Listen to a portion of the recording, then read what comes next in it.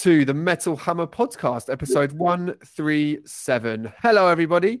Welcome to the show. Lovely to have you all with us. I am Merl from Metal Hammer magazine. Hello, hello, hello, hello. Joining me today is the one and only deputy editor of Metal Hammer, Miss Eleanor Goodman. How you doing, Elle? I'm okay, thanks, Merl, given 2020. How are you? I too am okay given 2020. I would say by 2020 standards, I'm a solid 7 out of 10 today, which is fine. I'll take that. Also joining us is the one and only Mr. Stephen Hill. How you doing, Steve? I'm all right, mate. I didn't know I had to grade how I felt out of 10, though. So I might need a bit of time because scoring things out of 10, you can't just give an arbitrary number, can you? You have to really think about it. So I'm fine, but I'm sort of light 6 to maybe a low 7 fine. But I'll come back to you on that later on. Let's see if we can get that number up as the podcast progresses. We got loads to talk about today. New releases coming out, stuff going on all over the place. Big album of the week, some great questions from our lovely readers and listeners. Before we get to all that, though, the latest issue of Metal Hammer is out right now. It is a 50-year celebration of the one and only Judas Priest world exclusive interview with all 5 members of the band. Some very candid stuff about their career and about the future in there. We got stuff on Mastodon in the new issue. We got Devil Driver in the new issue.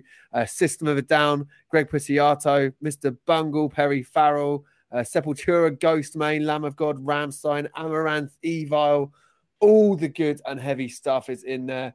It's out right now. Get it in your local store in the UK or pick it up from tinyurl.com/gethammer if you want it delivered straight to your house or flat or wherever you may reside. God, I don't even know where to start with all this stuff that's been going on next week. I feel like the biggest thing is the news that Architects are back, which is good. Lovely, lovely stuff. Seems like at the same time a million years ago and not that long ago at all that Holy Hell was out. But they have a brand new album coming out. We've heard the first single off that. The new song is called Animals. What are we saying about the new Architects track? Stephen. It's all right. It's all right. I don't really like, particularly with a band like Architects, I don't really like to judge something too much on the strength of a single song. I wouldn't like to go, oh, well, it's quite melodic and it sounds a bit more kind of polished and radio friendly than maybe I like Architects to be in the main. Ergo, I'm not going to like the new album. I don't like doing that and I'm not going to do that. But I thought it was, I think it's a decent song. I think the thing is, if there is a vague bit of criticism, is that I always thought Architects are kind of above and beyond most of their peers. And I thought this sounded at some points a bit like a lot of other bands. And I just think they're better than that. I'm sure there'll be stuff on the album that will showcase why they're better than those bands. But, you know, it's an absolutely fine, big sort of radio rock stroke metal song and nothing more, I would say. Okay, interesting. What did you think of it, Elle? I obviously love it because I've said before about that I love Architects and I'm obviously very excited about stuff all the time. So obviously love it. But I do agree with you in the fact that it's very much radio friendly. I feel like you could swap Sam out for Ollie Sykes and it could be a Bring Me the Horizon song and it wouldn't surprise me that it was a Bring Me the Horizon song. I think it's very much on that more commercial end of things of what they do. And like you said, Steve, we're talking about the rest of the record. I'm kind of hoping that they've still got their Architects thing. I love the song. I think it's really good, but I'm still hoping they've kind of got their own character on the album because I think this song, like I said, you could maybe swap out Sam and it could still be someone else. And I just think I don't want them to lose what makes Architects, that kind of Architects spark. But I love the song and I've listened to it on repeat, obviously, so it's good. I think that's fair. It's definitely, I mean, there's no two ways about it. It's definitely a kind of continuation of some of the more polished and maybe I don't want to say commercially friendly because I don't think it feels like an unnatural evolution for them, but it's definitely a continuation of some of the more polished sides of what we saw on Holy Hell. I like the kind of little bit of industrial stomp that's in there. I feel like that's a slightly different thing for them. That's quite cool. I think the chorus is super catchy. It was stuck in my head all day after they first dropped the track, which is always a good sign. Yeah.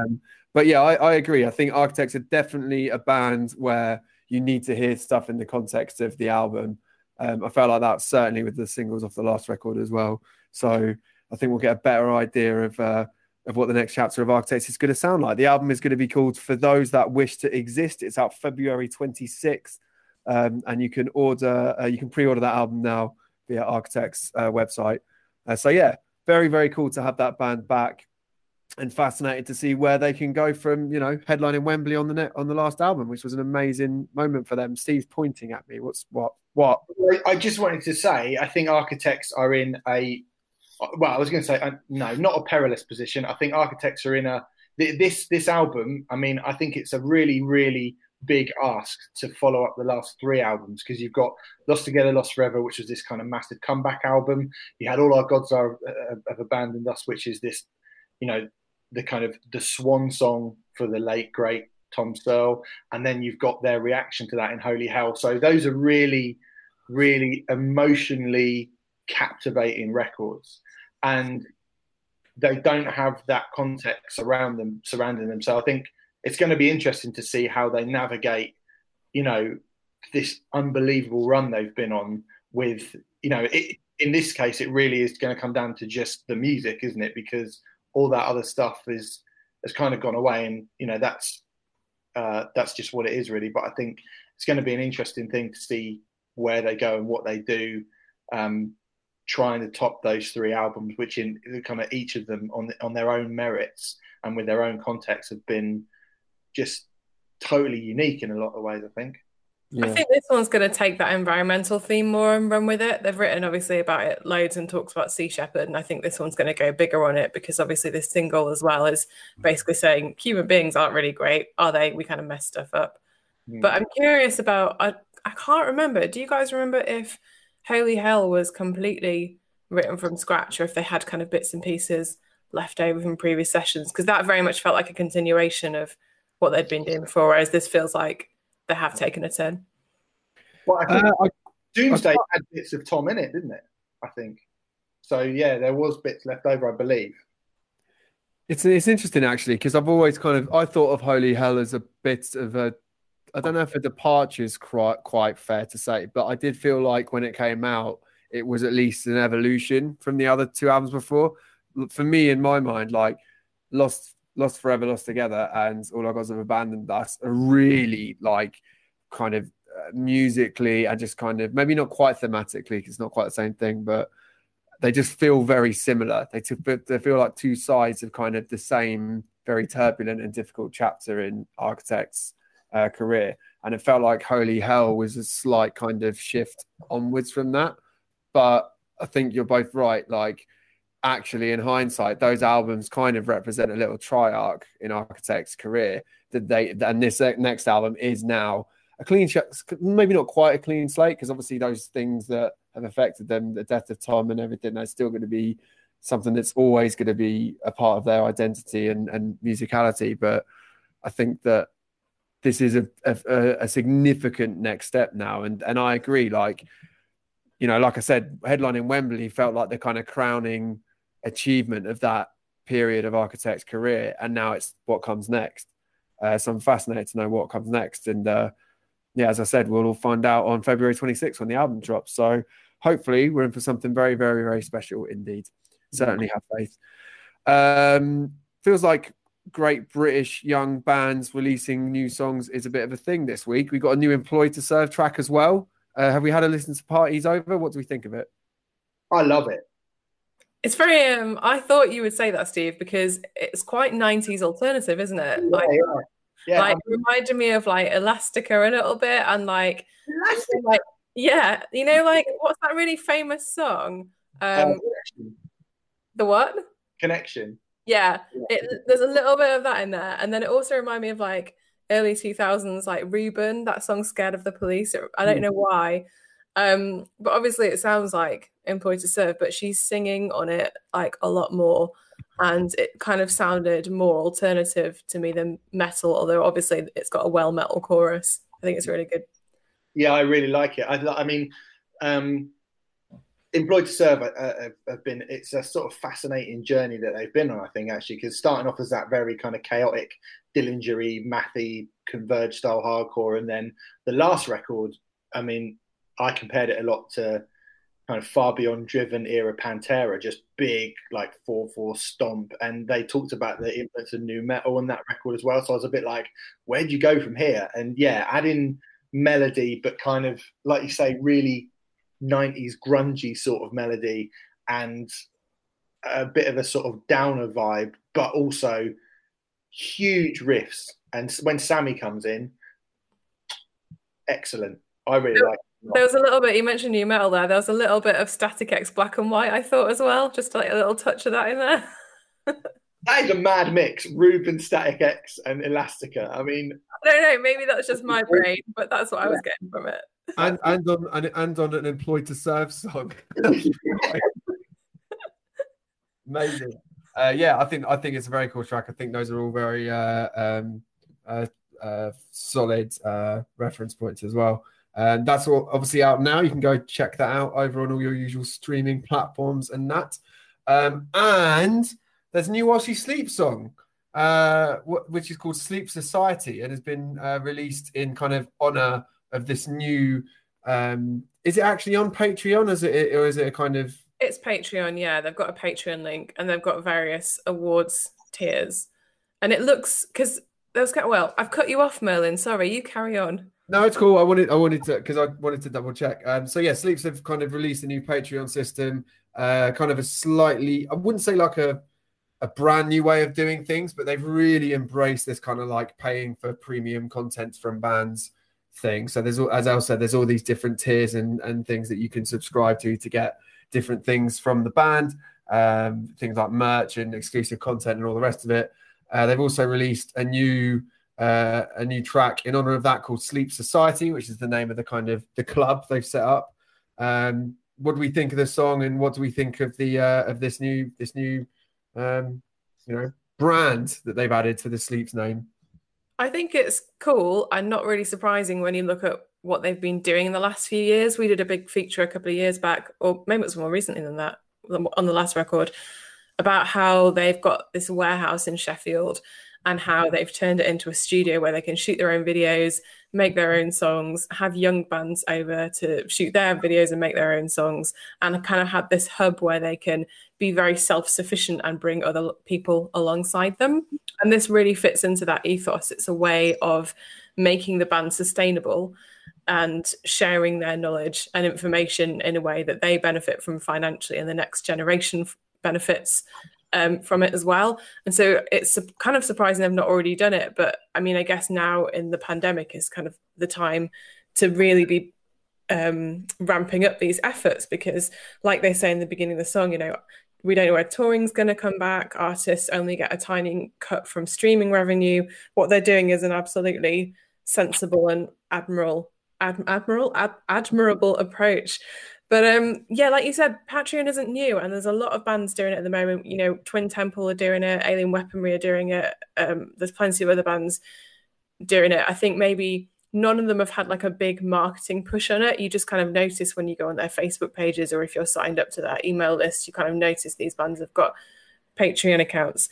But I think the slight difference with the Sleep Society one is that it does seem to be geared more towards up-and-coming bands and musicians. So they've got rewards which encompass things like early gig ticket sales or special merch, but they've also got things that encompass songwriting and kind of the practical skills of being in a band. And if you look at that video as well for the song Sleep Society, at the end it finishes with a kid watching the music video on his laptop, and it's kind of like, here's the next generation of people who are excited about music. So I'd say in the way that it differs from other bands' campaigns is that they've done it with this massive push with an actual song to advertise it, and it does seem to be geared at kind of the next generation, which is a really cool thing.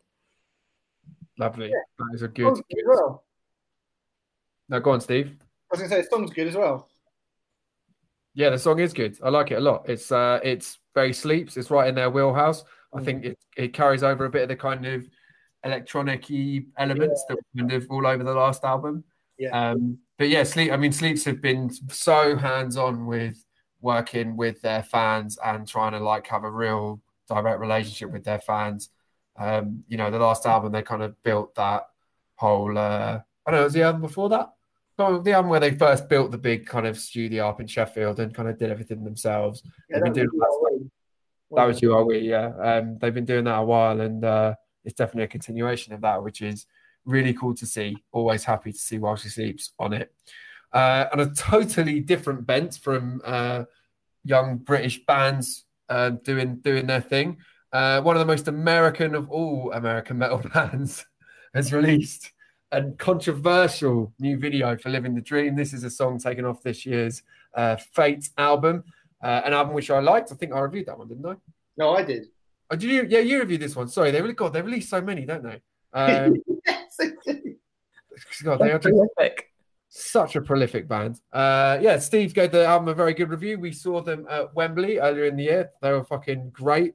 But Five Fingers have always had these kind of interesting and never fully defined political kind of slants that are kind of come to the fore in this new video for Living the Dream. The video is kind of basically all takes place in one of the founding fathers' kind of weird, nightmarish daydream where everything's kicking off, stuff's getting blown up and smashed up. There's a kind of totalitarian political figurehead um, making people wear masks, and there's all this shit going on basically. So Livewire kind of released a piece on the video, kind of saying that it seemed like there was a lot of anti-mask sentiments in the video. Obviously, the anti-mask movement is quite a kind of big conspiracy thing that's going on around the world right now. It's obviously not good, and it's probably made a few people quite rightly uncomfortable to see a major band kind of promoting that. But Zoltan then put out his own statement denying that it was an anti-mask video. Zoltan Bathory, guitarist for Five Finger, of course, said, as much as some news sites use anti-mask as a clickbait title, let's make this crystal clear. In a fictional story amongst shopping cart zombies, Tide Pod eating fat superheroes, and all other metaphors, all those things are in the video as well. Why would anyone think the mask scene isn't one? The scene is in question is not about the masks. It's not an anti-mask message. The mask segments are about hypocrisy on the highest level. And then he goes on to kind of talk about dictatorships and totalitarian regimes, not wanting to be kept under the thumb and living in fear of our own governments. And then he kind of ends this statement saying, we, the people, must do everything in our power to stay as a free society. We must prevent the rise of tyranny in all shapes and forms. We must resist the would-be dictators and the totalitarian ideals. I mean, this is quite a loaded video, isn't it? At the very least, they've put this thing out. And, Zoltan's obviously said people have misunderstood, but there's a lot going on here, and I'm maybe not too surprised that it's kicked up a fuss. I think there's just a line there, sorry, that you missed out in this quote, which I think was quite important. He says, when the rules are made for you, but those who made them are exempt. And there's a big show in the video of that, about the fact that the woman going around telling everyone what to do has got a badge on saying exempt.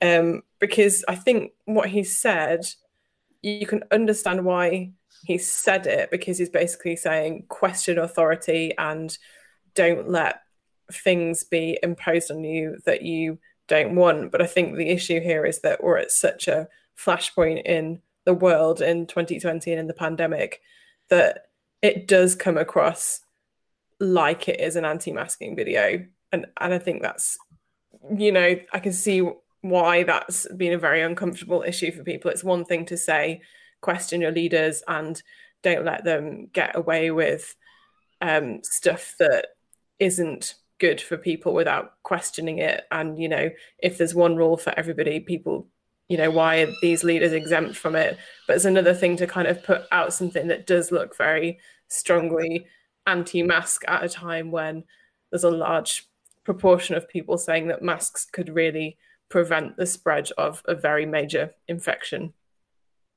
Yeah, I think the thing about making a piece of art a lot of the time is that once it's out, your intention, and I'm not, I have no reason to doubt Zoltan Bathory's explanation and intention of it for being honest, but how people interpret that is not really up to you, unfortunately. And we've seen it in a lot of things, many songs and albums and movies and all kinds of stuff over the years, people's interpretations of certain things. I think it's very difficult not to interpret that video as probably giving the message that it is some sort of anti-mask sentiment on some level, and B, just being a bit of a mess, really. I mean, I would never tell artists what they should and shouldn't talk about or sing about, but I do really think that there's some things that I just don't really know about. So I'm not going to go on like a quantum physics podcast because I don't know anything that much about it. And I do think Five Finger Death Punch have stretched to the point where I don't really know if Five Finger Death Punch are the band qualified to really be bringing those kind of messages to people. Do you know what I mean? I think I've got no beef with Five Finger Death Punch, but it's a bit cack-handed at the very least, shall we say? Yeah, I think I agree with you in the fact that it's like a bit of a mess. Like you said about his explanation, and like I was saying earlier, you can kind of understand people saying question authority and think about how you live your life, but it's not very clear exactly what the video is doing. And the end of it is just basically let's all have a riot. But it seems like they're not really rioting against anything. They're just taking off their masks because they feel like it's infringed a freedom or something. That's kind of what it looks like at the end. Swing and a miss, innit? Swing and a miss, lads. Yeah, it's a weird one because I know that there's been a lot of reactions to this video. The excellent Paul Brannigan, who's currently working as our news editor at Lowther, kind of did a kind of fun piss takey take on the video, maybe questioning how deep the allegories within it really go. But yeah, they're a funny one, Five Finger Death Punch. Like I think they're a great band, and we've had them on the cover only last year. Musically, I love what they do. I think if it was easy to do what Five Finger Death Punch did, there'll be a lot more metal bands that formed in the last 15 years headlining Wembley Arena, to be quite frank. But they're just sometimes a complex band to wrap your head around in terms of what they stand for. I mean, Zoltan, I think sometimes Zoltan doesn't get a lot of credit for how smart and interesting a guy he actually is. He grew up in communist Hungary, and he's therefore got some quite complex and potentially combustible views about communism, what that stands for. However, when that feeds down into tons of people on the kind of, I was looking at the YouTube page for this video the other day, and you've got all these people kind of going, this video's showing the commies and the snowflakes, what's up? I just think, well, somewhere, somehow, either some messaging's got lost here, or the messaging isn't what people say it is, or it's just, as you guys said, a bit of a mess. And I'm just not convinced that it's quite what. Sorry, go on. I was just going to say it's interesting what issues or messages they will weigh in on and which ones they don't. Like, what are they comfortable coming out with and what are they not comfortable with? Like, we've seen them kind of sing about the troops and kind of say, we're not. I can't remember what they said now. I think they're not necessarily trying to put a political message over when they do that. They're just saying they support people who are in the armed forces, But then they haven't ever done a thing that's weighing in on like Roe versus Wade or something. Do you know what I mean? It's like, it's very kind of, seems very selective in which issues they decide are close to them and which ones to sing about. And a lot of the issues as well seem to come from a very male place. Yeah, that's understandable. And so, I think I don't know. Yeah, I think it's just a bit messy, really. I think I agree with you, Steve. Yeah, and I think what's interesting is that a lot of the times, and I'm not putting this on Five Finger Death Punch personally. I'm talking more about a lot of the opinions that I'm seeing expressed in response to this video. and not to go down too far down an actual kind of political hole, but it is weird to me how a lot of people and artists and whoever else that kind of do this kind of like rally against authority at all costs and rally against totalitarian regimes and blah blah blah blah blah. We have to stand up and fight for our freedoms. It's weird, like when you look at what's going on in America right now and some of the kind of traits that the current regime actually displaying. It's weird that they're not often more openly directed at that, but they're often directed at this kind of imaginary, like, elite that are kind of running everything. Again, I'm not talking about Zoltan and Five Finger Death Punch here specifically, but this is the way in which this video has been interpreted by a lot of people, and it just seems a bit weird to me that rather than rally against an actual existing sitting current regime that is exhibiting some worrying signs of this kind of stuff, it's more about, you know, puppet masters and all this kind of hijinks. It's Cosplay a bit revolution, isn't it? what? Cosplay revolution. Yeah, I mean, it is At the end, yeah. Yeah, they're all like kind of running around waving flags and going, "Arr!" And you just think, I don't know. But again, I think I'm not convinced that Zoltan. I mean, we talk about Zoltan a lot. He definitely feels like the driving force and the brains behind a lot of this band. I think that's fair to say. And I'm not convinced that Zoltan's political beliefs and opinions are as black and white as everyone tries to make out, as many critics of the band will try and make out that they are. But I'm also not sure that they've landed whatever this messaging was. So it's an interesting one. It's something I'll definitely be interested to pick the band's brains about, and maybe we'll get the chance to do that at some point to actually see what the hell is going on there. So yeah, there we go. In increasingly weird news, I can't believe I'm saying this. Well, maybe I can actually. Fuck it. Miley Cyrus is apparently doing a Metallica covers album. Now, obviously, we know that Miley has got some pretty good track record with rock music. You know, she put in a great showing at the Chris Cornell tribute gig, and she's done, I think, a cover of Nothing Else Matters by Metallica before that was pretty good. But she has now said in a conversation with Interview magazine that she said, "We've been working on a Metallica cover album, and I'm here working on that. We're so lucky to be able to continue to work on our art during all of this. At first, it felt uninspiring, and now I've been totally ignited." So she's saying she's working on a Metallica covers album. I don't know if it's all her own thing or if it's going to be a thing lots of different artists are doing together. I don't know what's going on. This year gets weirder and weirder. I don't know. Sounds good though, right? Well, I'm excited about it because I actually think, you know, we talk all the time about how metal isn't in the mainstream enough. And I always think that if people heard metal or were introduced to metal in the right way, they'd really like it. Like, just literally going on my own experiences, I guess, as somebody who'd never heard of metal and then new metal came along and I'm like, oh, metal's good.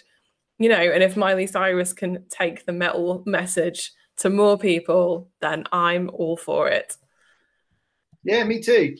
I'd be quite interested to hear that. Miley Cyrus has got a good voice. I'd be interested to know what songs she picks. I mean, it can't be worse than Avril Lavigne doing Fuel back at the Metallica MTV Icon when we're like 2003, if you remember that. Absolutely.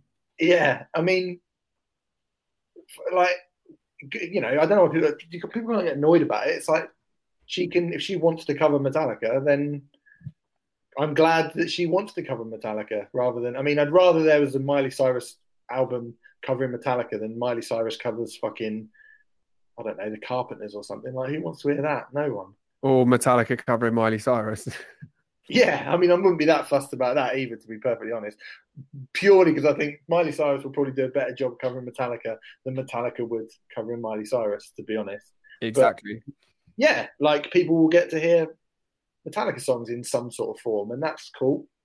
I mean, it's interesting, isn't it? Because I think it once again pertains to this thing about metal in the mainstream. And I think that MTV Idol thing is a really good example of that. In the early 2000s, a flagship major, I mean, it was still a music channel, but let's just call it a flagship major channel, had an event in which people like Avril Lavigne and fucking Snoop Dogg was one of them, wasn't it? Snoop Dogg was doing fucking Metallica covers. Like, that's unimaginable that something like that would happen now for a metal band, unless it was just Metallica again. You know, I genuinely wish that there was a younger metal band breaking through that a kind of interesting pop artist like Miley Cyrus might want to do something with. I think that would be cool. Like we've talked before, and we'll probably talk about it in a bit actually, about how, you know, I grew up and we all grew up watching Fred Durst on a stage with Christina Aguilera at the MTV Awards. Like metal used to have this kind of like significance where it was being talked about in the same tones as you know, major pop stars and everything else. So anytime that can still happen, I think it's really cool. If I'm being totally honest, I would rather hear Miley Cyrus just do a rock album of original material, because I think there's a chance that if she got the right people in, it'll be really fucking good. But I'm going to listen to it. You know, I could see her being pretty cool on some of these tracks. So good for her. Good for her. In not really news, but kind of just what the fuck, we're all old now. Chocolate Starfish and the hot dog flavored water turned 20 this past weekend. I mean, I knew this day was coming, but to kind of sit here and think that this album is now as old now as like the first Iron Maiden album was in 2000 is fucking mind blowing to me. Don't say that. That's such a weird thing to say. But it is. But it is. I just thought that was really old. Do you know what I mean? Like when Chocolate Starfish came out, and you said to me about if you said something to me about the first Iron Maiden, I'd be like, I don't care. It's old. I wasn't even born. Yeah, it's true. I remember when Nevermind turned 20 a couple of years ago, 9 years ago, and I remember just being like, I can't believe this is happening. Nevermind's 20, but I was at least I was a kid. Like I was young as fuck when Nevermind came out, so I was like, I kind of remember it coming out, and I remember the stuff, but I was sort of a bit young. Whereas this, I was a fucking adult when this came out. I was old enough to be a sneery metal snob and be like, boo. There's people who can drink now who were 2 years old when this record came out. It's fucking crazy. Sarah, actually, care about this record. If you're American and you were born when this came out, you're still not old enough to drink at some stage. But yeah, just amazing. I think we've mentioned before, obviously, we had a big thing about the year 2000 in a recent issue. You can actually read my interview with Wes Borland, and it's got some stuff from Fred Durst in there as well about Chocolate Starfish on the Metal Hammer website right now. This is, you know, there's other albums that were really important to me in terms of getting into heavy music and shaping my music taste. Most of them all came out in this period, actually, weirdly. But if I had to kind of dilute it down to one album that changed everything, it would be Chocolate Starfish. This is a record that I only went and picked up because I'd heard, it might not have even actually been when the album itself came out, but I heard it because The Undertaker was using Rollin' as his entrance theme in WWE. And I thought, wow, that song sounds good. It's like hip hop, but really heavy. And the only thing I had to compare it to was like Rage Against the Machine, which I listened to a little bit of. And then I went and listened to Chocolate Starfish, and the rest was history. And dare I say, it still stands up now as an absolute fucking classic. I mean, the first handful of tracks on this album, Hot Dog, My Generation, Full Nelson, My Way, Rollin', Living It Up, all one after the other. I mean, that reads like a greatest hits album, doesn't it? This album's hit rate is ridiculous. Yeah, I loved it. I heard Rollin' on Radio 1. That was how I knew about Rollin'. And then my dad bought me the album. I was off school sick, and he knew that I would like it, and he brought it home, and I was so excited. I mean, I think I got to the point, like I bought the other two Limp Bizkit albums the day they came out, $3 Bill and Significant Other. So I was like bang into Limp Bizkit. But by the time this came out, I was a little bit older, and I was a bit like, and I was a bit more kind of, I'm not really into this sort of thing anymore. So I sort of left it for a bit. And then I remember hearing it and being like, fucking stupid band, and humming all of this. And then eventually like buying it and having to sort of sneak it past my friends who are all into like we're like hardcore, and we're like into underground emo stuff now, like fuck new metal. And I would like play it when no one was around and just be like, this is actually really good. And it's good now to be able to just go, yeah, it's fucking excellent, this record. It's really fucking excellent. And not have to sort of pretend like it's not. And I'm glad that people, like most people now, I think, have got over the fact that Limp Bizkit are like when Fred Durst was omnipotent and he was in everything. He was in Kerrang every week. He was in Hammer every month. He was in the NME and Melody Maker. He was on MTV. He was on Top of the fucking Pops. He was in the tabloids. He was everywhere. He was literally everywhere.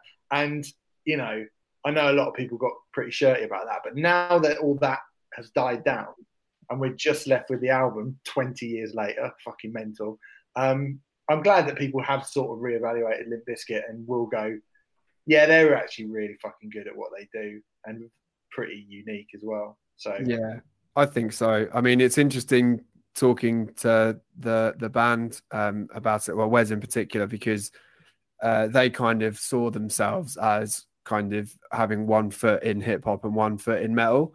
And actually, even though that might sound like a bit of an thing to say, I think when you kind of look at the fact that, you know, they had Exhibit on this album and everything else, I think you could kind of make a case for that, because if there's probably never been a metal album that's brought in so many kind of hip hop fans and pop fans and everything else in the way that this album did, while still kind of being centered in the metal world. The success of this record as well, I think, is something that sometimes gets overlooked, because a week later, if you can believe it, Linkin Park dropped Hybrid Theory. What a time to be alive this was. And so I think sometimes Hybrid Theory's success overshadows Chocolate Starfish a little bit. But this is an album that sold 1 million copies in its first week. In its first week on sale, it sold 1 million copies. It sold 400,000 copies in its first day. That is fucking unheard of. I think it might have been, it was the largest first week sales debut. Yeah, the best first week sales for a rock album ever in the United States. No rock album had ever sold more in the first week. That's fucking insane. And yeah, like you said, Steve, this band were everywhere at the time. Like, everybody knew who Fred Durst was. And it was just kind of almost like the last time heavy music produced a band that really did that. I mean, you could kind of say, I guess Slipknot kind of did the same thing, although they'd never quite been as kind of mainstream baiting. But it was just an insane time. And I think this album still stands up, and I love it. I love it. Any final thoughts on Chocolate Starfish? No, I mean, it's amazing that Limp Bizkit are the band that got you into Paul Bearer, who we're about to talk about essentially. I was the same. Like, it was Hybrid Theory and Chocolate Starfish were my, number 2 records at that time, and then Korn stuff, and then it all broke open from there. But yeah. Anyone that says new metal didn't do anything for Metal World, the editor and deputy editor of Metal Hammer came in through that door. So there you go. Yes. So Hybrid Theory was literally released. So it'll be next week that you'll be doing all this with Hybrid Theory, presumably. Yeah, I reckon we probably will. I'm suddenly busy next week, unfortunately, guys. But... Hybrid Theory is one of the best records ever made in the universe ever, Steve. So don't even talk to me if you don't like it. Agreed. The best record with the word hybrid or theory, and I can't think of any others with that title. Anyway, I don't want to look at you right now. I don't even want to look at you. But this is the era that, I don't want to be like, it's better than the old days. But in terms of trying to make people understand just how prominent heavy music was in the mainstream in this era, and why ultimately we are so far off that right now. You had Limp Bizkit selling 1 million copies in the first week on sale, and then a week later you have fucking Hybrid Theory coming out. I mean, it was just an insane time. And I'm sure we'll talk a bit about Hybrid Theory next week.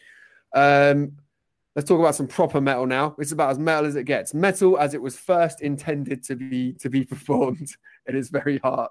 We're going to do the brand new album from the excellent Paul Bearer. It's called Forgotten Days. It's out this Friday via the Always Ace Nuclear Blast Records. This is, in fact, their 4th album all in, I think. But for many people, this is the 2nd album for which they might have been on a lot of people's radar, because it kind of felt like Heartless, which came out in 2017, was a big, big breakthrough album for them. They've widely been credited as one of the most exciting young doom metal bands in the scene today.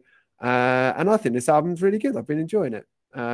It's got quite a lot to live up to, I think. It's not easy for a band of this ilk to kind of break through in a meaningful way. And me and you were talking a bit about this, Steve. I kind of feel like with doom metal, and I know that there are a lot of other layers to this band, which we'll talk about as well. There's had some progressive elements in there and all the rest of it. But when you talk about kind of doom metal, I think the problem with a lot of these bands is that the art form was perfected by the first band to ever do it. Yeah. Black Sabbath perfected this style of metal. You can't do better than Tony Iommi. It's just not possible. And there's been many that have come close, of course. There's some brilliant and genre-defining doom metal bands, but that's the bar you've got to meet. So you've got to be pretty fucking good to kind of merit any recognition, I think. And I think Paul Bearer are one of those bands. So yeah, what do you think of this record, Steve? Let's go with you first because I mentioned you. I just to sort of agree with everything you've just said. You're right. It's a fucking difficult bar to live up to. I thought Heartless was excellent, and I'm not a massive. I mean, I'm going to have to sort of confess that I have a bit of, I wouldn't say a tin ear, but I'm not a huge fan of endless modern doom and sort of stoner rock bands. I'm not sure that the genre itself has a lot that it can, like you say, like you have to add in other elements. I think Vile Creature, when that album came out, I was like, okay, they're doing something different with that style. Mammoth Weed Wizard Bastard are another band I think who are doing something a bit different with it. Elephant Tree, whose album came out earlier this year, are a really cool new band who take that type of music and doing something really kind of fresh and interesting with it. And I think Paul Bearer are one of those bands that do that as well. The most sort of important thing for me on a Paul Bearer record, I think, is how they marry the stomp and the kind of that slow lumbering riffola with really kind of achingly melodic sort of sunny melodies. And I think this record is good, but I feel like there's sort of all the elements. It's like you're cooking a dinner and all of the thing you need for the recipe is all chopped up correctly and put in the pot properly, but you just don't quite cook it for long enough. I think they're slightly lacking in the choruses that made the last album and the kind of the songs. I'm not sure the songwriting is as good on this record as the last one. I still think it's good, and I still think there are moments on it that are amazing. But I'm not quite sure that it is touching the bar that they set on the last record, if I'm being honest. Interesting. What do you think, El? I agree with you. I prefer the last record, and I've been trying to think about why.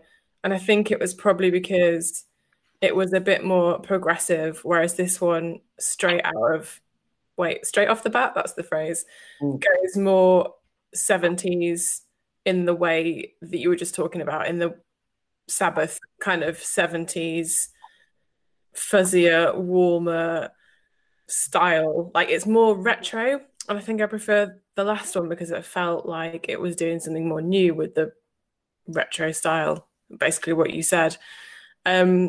Where I think this one is very affecting is when you know some of the story behind the record, which is that they're talking about family and loss. And Brett, the singer, talks about his grandma and like her struggle with Alzheimer's disease, basically. And Forgotten Days is named after that opening track, which discusses her loss of identity and memories. And there's some more stuff in there about family and loss, and one of the band members losing their mother while Paul Bearer were kind of starting out. And so emotionally, I think you can really feel a lot of that coming through on the record, through the way, especially Brett's vocals, the way that he sings is very, very affecting. So yeah, I think maybe for me, it's not quite as to my taste as Heartless was, but I have a lot of time for what they're doing here.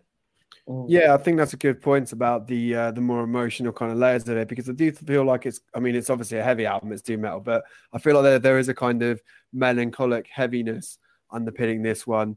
I mean, we mentioned Sabbath. One of the things that I love most about Tony Iommi's writing is that, yes, he's got these big, just tremendously heavy, weighty riffs, but there's also these real kind of emotional melodies that he wields through them. And I think that's one of the things I really loved about Heartless. There was a lot of that going on there that really attracted me to it. And there's some of that stuff on here as well. I think like Riverbed in particular is a really warm track that I really like. But it just feels like a slightly darker album. Definitely less of the proggier kind of elements of it. Like Al said, it feels like it's just kind of a more weighty, kind of downwards facing album, which maybe isn't as easy to get straight into. One thing I did notice about this straight away again was kind of like the sonics on the album. It just sounds really old, really analog, really rich, which really kind of suits the format. And I really like that. I am someone who likes the kind of crisper, more kind of stadium-sized production of a lot of modern metal. But I thought for this is just produced in such a more suited way to the music, and I really like that. And I mean, I think it's a good album. I think it's a very good album. I should say as well that in the latest issue of Metal Hammer that's out right now, the ace Rich Hobson has given this album a 9 out of 10. He absolutely loves it. He says Forgotten Days captures a band not only at the top of their game but also a genre pallbearer building a legacy where misery doesn't just love company, it's compulsory. So he really loved this record, and I think that it will do a lot for them because I can see, for a metal band, I can see this record bringing in a lot of fans for them in a way that maybe Heartless wouldn't have in the same way.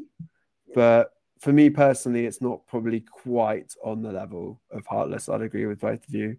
But at the same time, I do quite like what they've done with it because I can appreciate it's a slightly different tact for them. And yeah, there's tracks on here I love. I mentioned Riverbed. I really love Quicksand of Existing. It's got that kind of driving, rolling, rumbling groove to it. That's a little bit different. So there's plenty of stuff on here I'm really enjoying, but it just feels like a slightly different shade mood-wise to what they were doing before. Yeah, I think that when they added in those parts of this kind of grander, more psychedelic parts, I mean, there's stuff in it. I think like there's obviously a kind of, like say, a more melancholic darkness to it. Like a song like Stasis, actually, very kind of analog, Black Sabbath-y, early metal sounding, but really reminded me more of grunge bands like Soundgarden or Alice in Chains, just because of how dark everything felt. But then it's far more interesting to me. Like there's a song on it called, hold on, what's the really long song? Silver Wings. And when they do go into that more psychedelic and the strings come in towards the end of that, it's 12 minutes long. And the last sort of few minutes of it is absolutely beautiful and incredible and really stirring. And I think there's not enough of that on the record, like there was on Heartless, for it to be really dynamically interesting. And I think you have to be a real fan of this type of music. I think if you are a fan of this type of music, you'll probably absolutely love it because they're very, very good at, like I say, the riffs. There's no doubt that they can write an incredible riff, and there's no. Yeah, we've not even really properly talked about the riffs. Like, to be clear, the riffs are fucking big and great, like, as they should be on this album. They're exactly what you would want, and again, like, they're not just doing. Well, it is Iommi worship, but it's not, it's not a kind of real basic level, like, oh, this is what Black Sabbath are meant to sound like. So, it feels like those riffs are thought about, and and I can hear, like I say, Jerry Cantrell and Kim Tael and people like that in the record as well. But it's just when they really stretch their dynamic range, I feel like the songs work better, So yeah, it's absolutely not a bad record by any stretch of the imagination. I just think it's something which I don't listen to that much of a lot, and it's got to be really, really good for it to really grip me. And this didn't as much, but I still think it's good. Yeah, I think that's fair. As we said before, they are definitely one of the most interesting and exciting and most promising young bands doing this kind of thing right now. So if you are a fan of this type of music, Obviously, if you like big old riffs, obviously make sure you go and check this album out. But there's some other layers on here as well that might appeal to you regardless. So yeah, Paul Bearer, Forgotten Days, out this Friday. It is good. There's also a new Seven Dust album out this Friday. There's a new Devin Townsend live album out this Friday. A new Hammerfall live album out this Friday. So different. I nearly did an office quote then. I can't help it. Different metal for different needs. Sorry. What album's out this week? I don't know if it really. I should mention it because it's not really metal, but the new Clipping album. Really, is that this week? That's what you want to listen to. Visions of Bodies Being Burnt by Clipping. They're pretty much the best band in the world. Is it that metal? I mean, I suppose not really, but like it's fucking heavy and it's. I think if you like kind of alternative, abrasive music, and if you kind of like, I just talked about that kind of production I like. If you like that kind of higher end production that the likes of Code Orange utilize, I think it's definitely worth giving that Clipping album a listen. We've got some open-minded listeners. They're up for anything. Go listen to the Clipping album. It's absolutely staggeringly brilliant, that record. I'm looking forward to hearing that. I really like Clipping. They had an album last year as well. Also a new Faithless album if you like that kind of thing. So just as good. Yeah. Just as good. Slightly different. Let's do some questions from our lovely reader group, facebook.com/Metal Readers, if you want to get involved with the best community in metal today. Steve, why don't you do this first one, seeing as you're such a fan? How long have Maiden left album-wise? Charlie George Brady asked that question. So, how many more albums are we going to get from Iron Maiden? Is that sort of? I think that's the gist of it. That's a hard one. It's a really hard one. I would say. What'd you say? Hopefully none, because I don't. Do you not want to have a magazine to write for? Okay, hopefully to 50. One every month. Go on.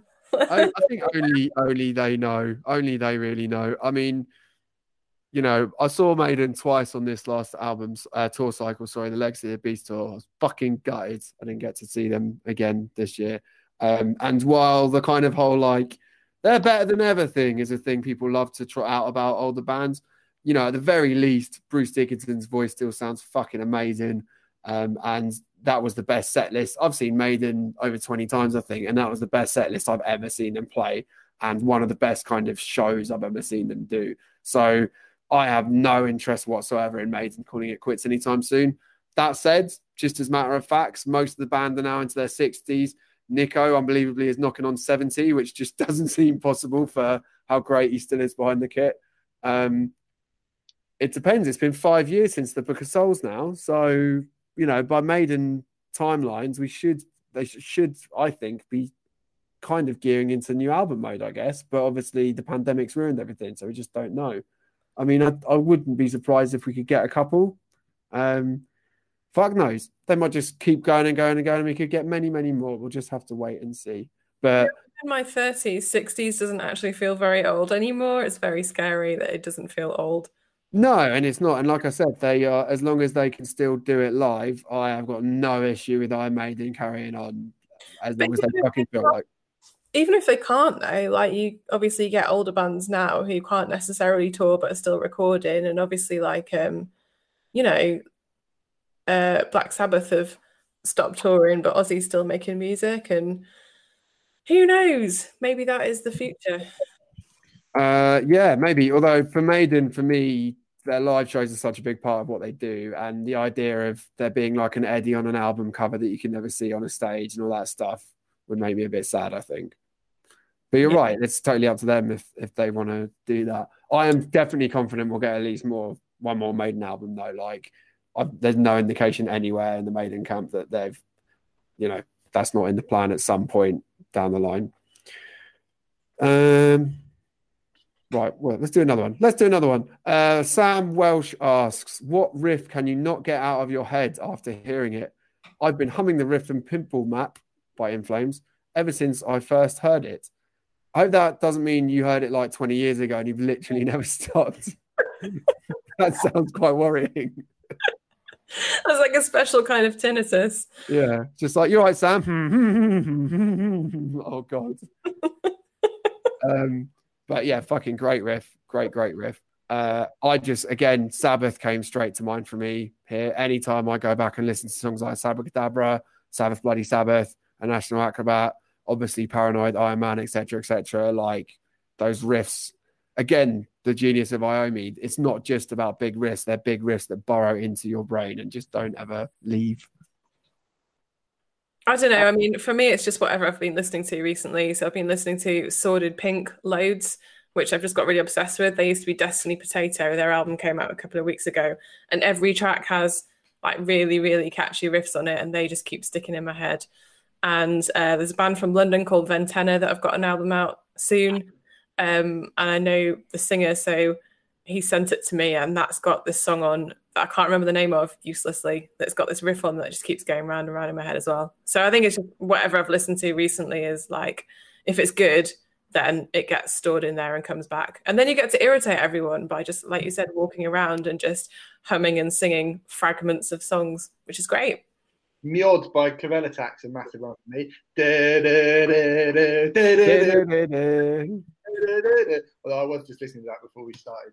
See? Most recency. And 43% Burnt as well. Like by the Dillinger Escape Plan. That's really easy to just go you can make it seem like you're clearing your throat when you're doing it as well, so you don't seem like That's a good one. You have to explain the bit, but then if you just go you're still doing the riff. Perfect. But it's good. It's a good riff. It is a good riff. It is a good riff. I should say, I mean, we talked about Limp Bizkit as well. Wes Borland riffs always get stuck in my head.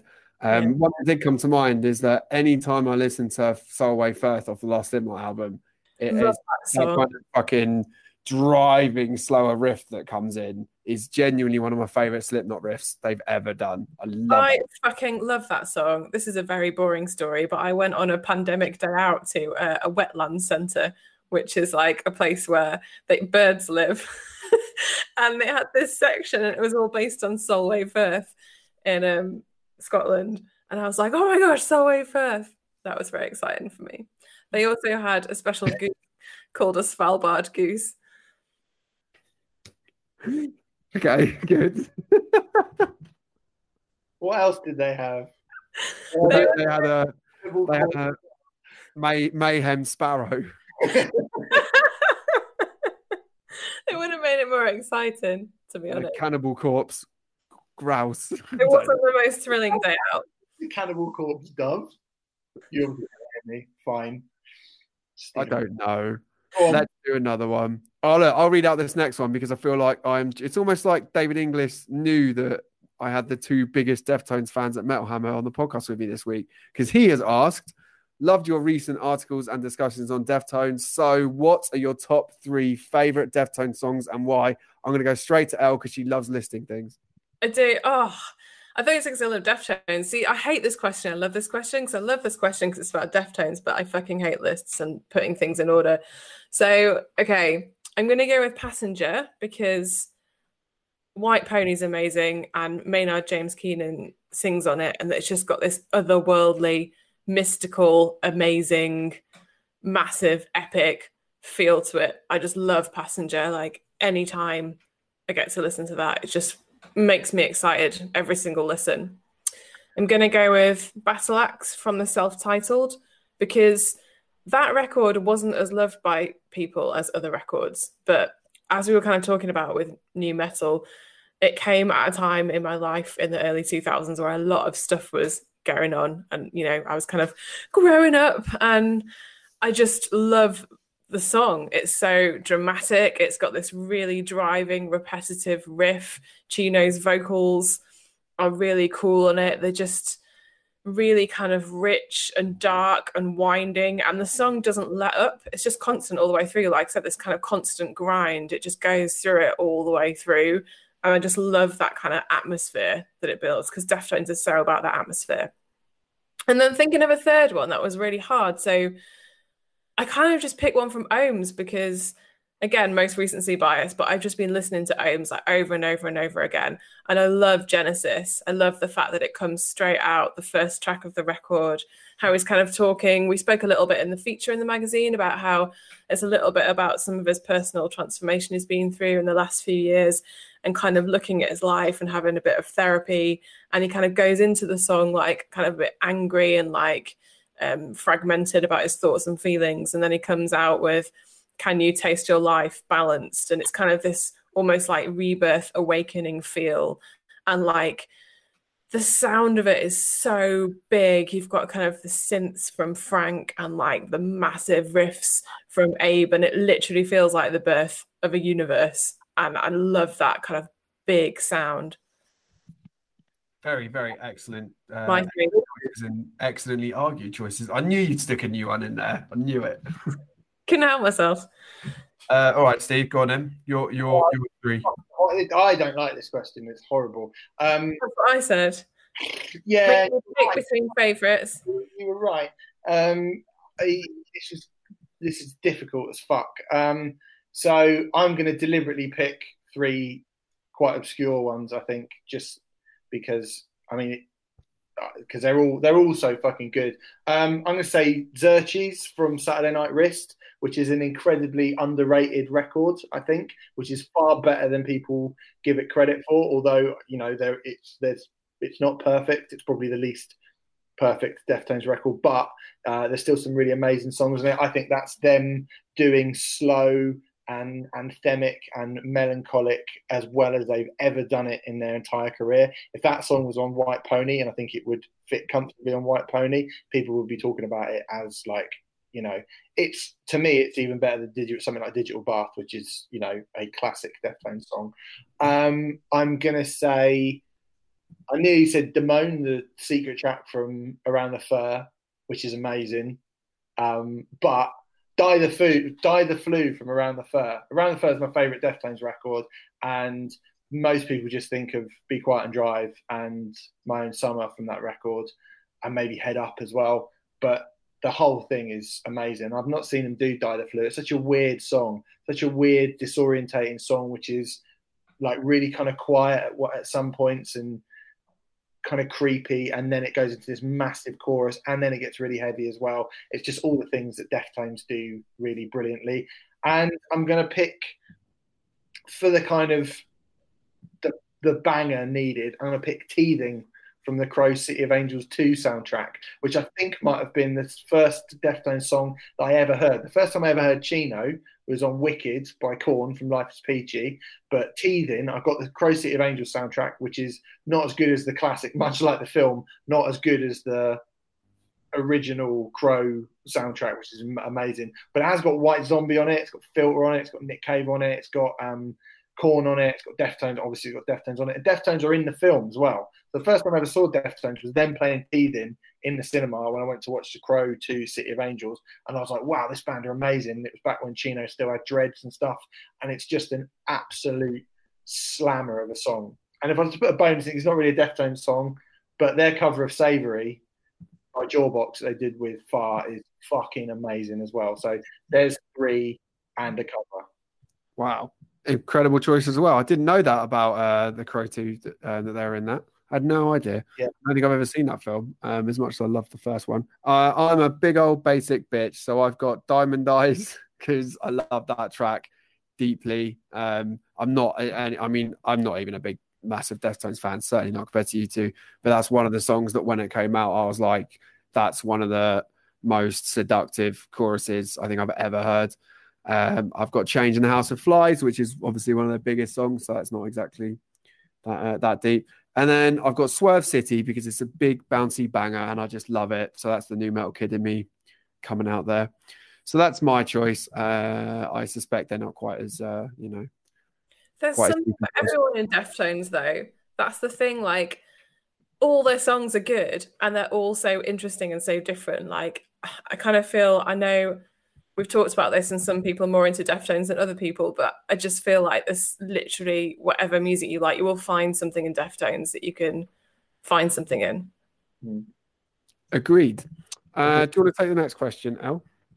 Yes. Kevin Rowan asks, well, he says, I've been listening to a lot of Wolves in the Throne Room recently, and it's fair to say they like a long song. What's your top 3 epic metal songs, i.e., songs that last longer than 7 minutes or so? Stephen? Top 3. Firstly, I should say, Wolves in the Throne Room, fucking great band. Excellent choice there. Are a fucking great band, yeah, for sure. Oh man, this is a really hard one. I might have to come through to you in bits and bobs here, but I'd say Locust Star by Neurosis is one. I think that's fucking amazing. Like, that is as intense and heavy over an elongated period of time as heavy music gets. Like, fucking unbelievable. Like, really, really brilliant. Definitely is my favorite Neurosis album as well. So that would be one. I'm gonna say the Outlaw Torn as well. Oh, fuck. Why didn't I think of that? I've got a Metallica track, but I'm going to change it now. What, to the Outlaw Torn? Hold on, let me just check. Just ignore me. That's a brilliant shout. Go on. Yeah, I love the Outlaw. I mean, obviously, it's S&M. It's taken on its kind of its own life on the S&M version. So I probably would say the S&M version of the Outlaw Torn. But I remember getting Load, and I am, a staunch defender of Load. I think it's good. And I remember the Outlaw Torn being one of the times I was like, there's a couple of the longest songs on that album, Bleeding Me being another one that I think is amazing. But the Outlaw Torn is just such a fucking great song. It's such a great song. And, if people want to argue semantics about whether it's, quote unquote metal enough, I don't know. But I really don't care because it's just brilliant. Absolutely brilliant. And come back to me. Eleanor, do a couple for me, please. Okay, well, I had most recency bias on this, I'm afraid.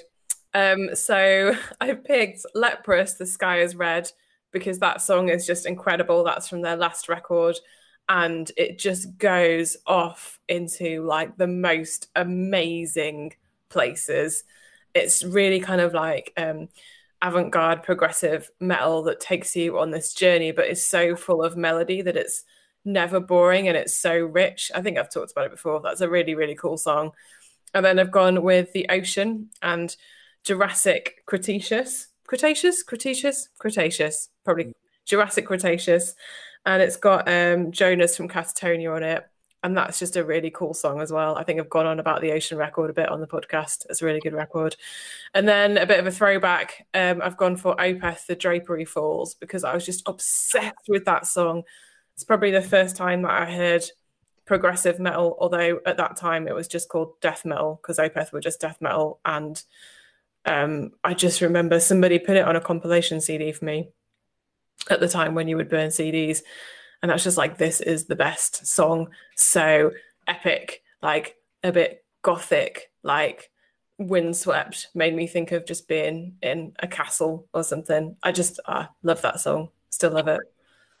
Love You to Death by Typo Negative in there as my third one as well, which is what, having listened to you talk about kind of windswept gothic loveliness.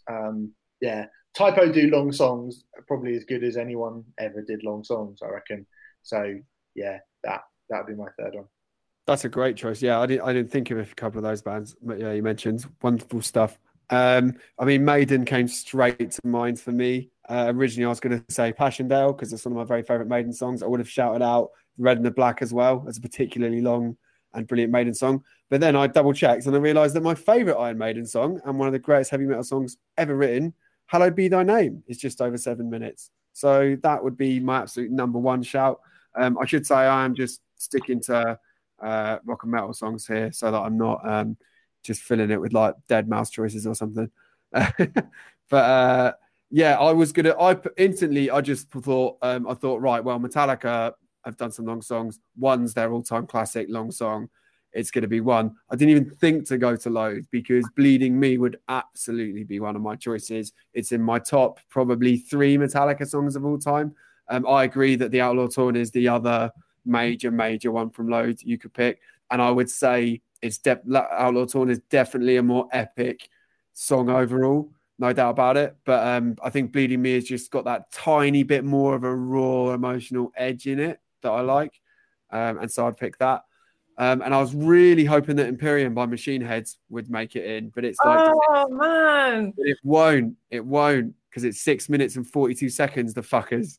But what about Halo, Davidian? sorry, What about Davidian? nah, the video ain't near. But Halo is, and I fucking love that Machine Head song as well. So I'm gonna pick Halo because that's. I entirely forgot about Machine Head, and they actually have quite a lot of long songs. Yeah, yes, they do. I've also just been looking, and I have to retract one of mine because Locust Star just falls under the 6 minute mark. Oh, Wow. So I'm going to have the Doorway from Times of Grace instead, which is the other brilliant of the two narrates, like big epics on the. Actually, most of the stuff on those two albums are epic, but that's on Times of Grace, which is very, very much a brilliant record as well. So yeah, nice.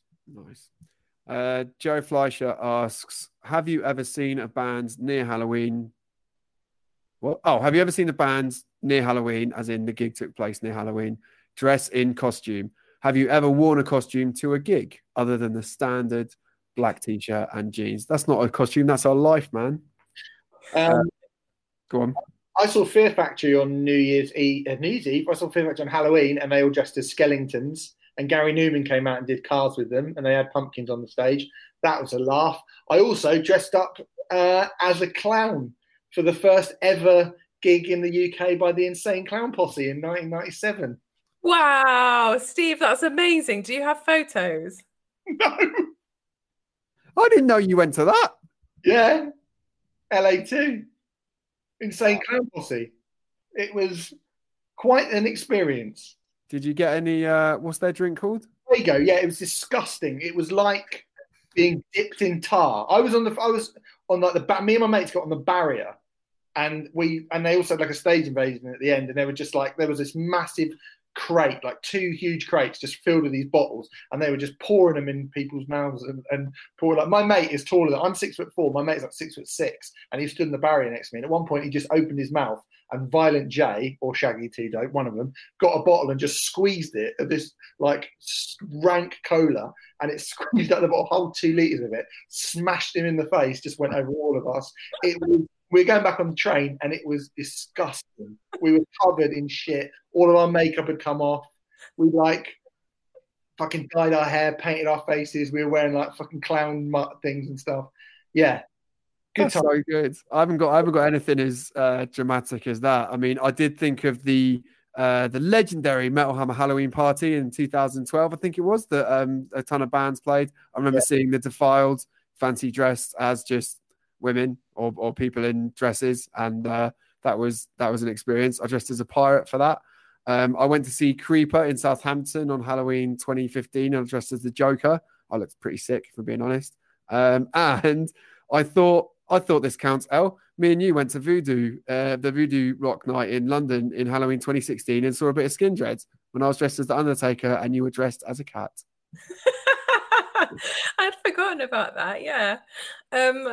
Voodoo in London always has really good Halloween nights, and I also went there another year dressed, I think, as a cat with probably the same cat ear headband, and saw what are they called? The British band that you know the ones I'm talking about. I don't. The British band. No, the small British band who were like. They have like Londony accents, and you were friends with one of them. Many bands from London do. What are they called? I'm friends with one of them. Yeah, you know what they were called. I'm sure you knew what they were called. They had like a song about what is it? TRC? Yeah, that's the one. Team UK. They had the song Team UK. TRC. Shout out Charlie Wilson. Yeah. Oh yeah, I know him too. But there you go. Now works at the excellent Monolith Studios, producing bands. Bit of info about the London metal scene. Yeah, so I went as a cat to that. But apart from that, I was really struggling to think of any. I went around the early 2000s. I went to see Zombina and the Skeletones a few times, and they always dress up like in costumes, but I can't remember if I saw them on Halloween or not. But they always wear kind of Halloween-y type clothes. Fair. What a lovely time. Shall we do one more question? Do you want to read it out, Stephen? Yes, I do. That is what I want to do. Is there any value in subscribing to a band? Is Patreon the future? That's from Marco LG. Well, this is obviously in response to While She Sleeps' new thingamajig, I reckon. Sleep Society. Sleep Society, yes. What do we think? Is there any value in subscribing to a band? Do we think that this is from kind of I was going to say a customer, then that's a bit wanky, a fan? Is there any value from a fan perspective? Do we think Patreon is a good long-term way for bands to make money in the light of, well, not selling albums and currently not touring? Yeah, I guess so. I mean, my other podcasts that I do, we have a Patreon page, which is a nice little extra source of income, but we have to obviously give people extra bonus content for signing up for it. So I think if it's, but like if you as a band can offer your fans something that they're not going to get anywhere else. I mean, talking about, say, Deftones had a Patreon page and you'd get like a demo of a song or something once a month. I'd fucking sign up for that for sure. So yeah, I think it depends on what you've got to want to support bands that you love. Surely you don't, at the moment. But at the same time, I don't think it's too much to ask for something back for that, really. So if they're offering you something good, why not? Just check it, look at what they're offering, and if you like it, obviously it's going to a place that that it's going straight to them, isn't it? I agree. Yeah, it's a bit like a 2020 version of a fan club. Basically, It's like you used to sign up, you used to send a little check or something in a post in an envelope, and every now and then you get a magazine or a badge or a sticker or something. But now we've got a lot more resource. There's things people can do that are a lot more interactive and a lot cooler than just kind of having a badge, although badges are cool too. And yeah, it's like you said, it's going directly to the person. So you know that when you're subscribing, they're getting exactly that from you. So why not? I guess the only drawbacks, there are probably a few drawbacks, but there was something, Amanda Palmer, the artist? Yeah. She did, for her Patreon fan base, there was a big, weird internet scandal where she paid a writer to write a feature about her. And then that feature was provided to her subscribers. But the feature was very, what's the way to put it? Uncritical, but also just very kind of, like when it's a bit like propaganda, but I don't want to say propaganda about a band because it's not like we're talking about a government or something. But it was someone she had paid to essentially be her friend and write nice things about her. And again, if you're a fan, maybe that's all you need and you just kind of want something that is about the person that you love. But it wasn't very interesting content, let's say, because it was very predictable and there was nothing in it that you wouldn't have had. So something like that, I think, is less interesting. But something like you said, access to demos or Q&As with people, I would say would be more interesting. So I guess it depends on the kind of content. Definitely. I mean, I don't play guitar, and so a lot of the bands that are doing stuff like guitar playthroughs and things like that don't appeal to me personally. But if there's things like exclusive merchandise and things like that, exclusive vinyl, all that kind of cool stuff, love that shit. So would subscribe. All right, everybody, that is it for this week. Thank you so much for listening. And as always, we always appreciate it. We'll be back next week where I imagine Elle and I will probably find some excuses to wax lyrical about hybrid theory, amongst many other things. Have a lovely week, everybody. Look after yourselves. And don't forget to pick up the latest issue of Metal Hammer if you haven't already. And we'll see you next week. Goodbye, everyone. Goodbye. Bye now.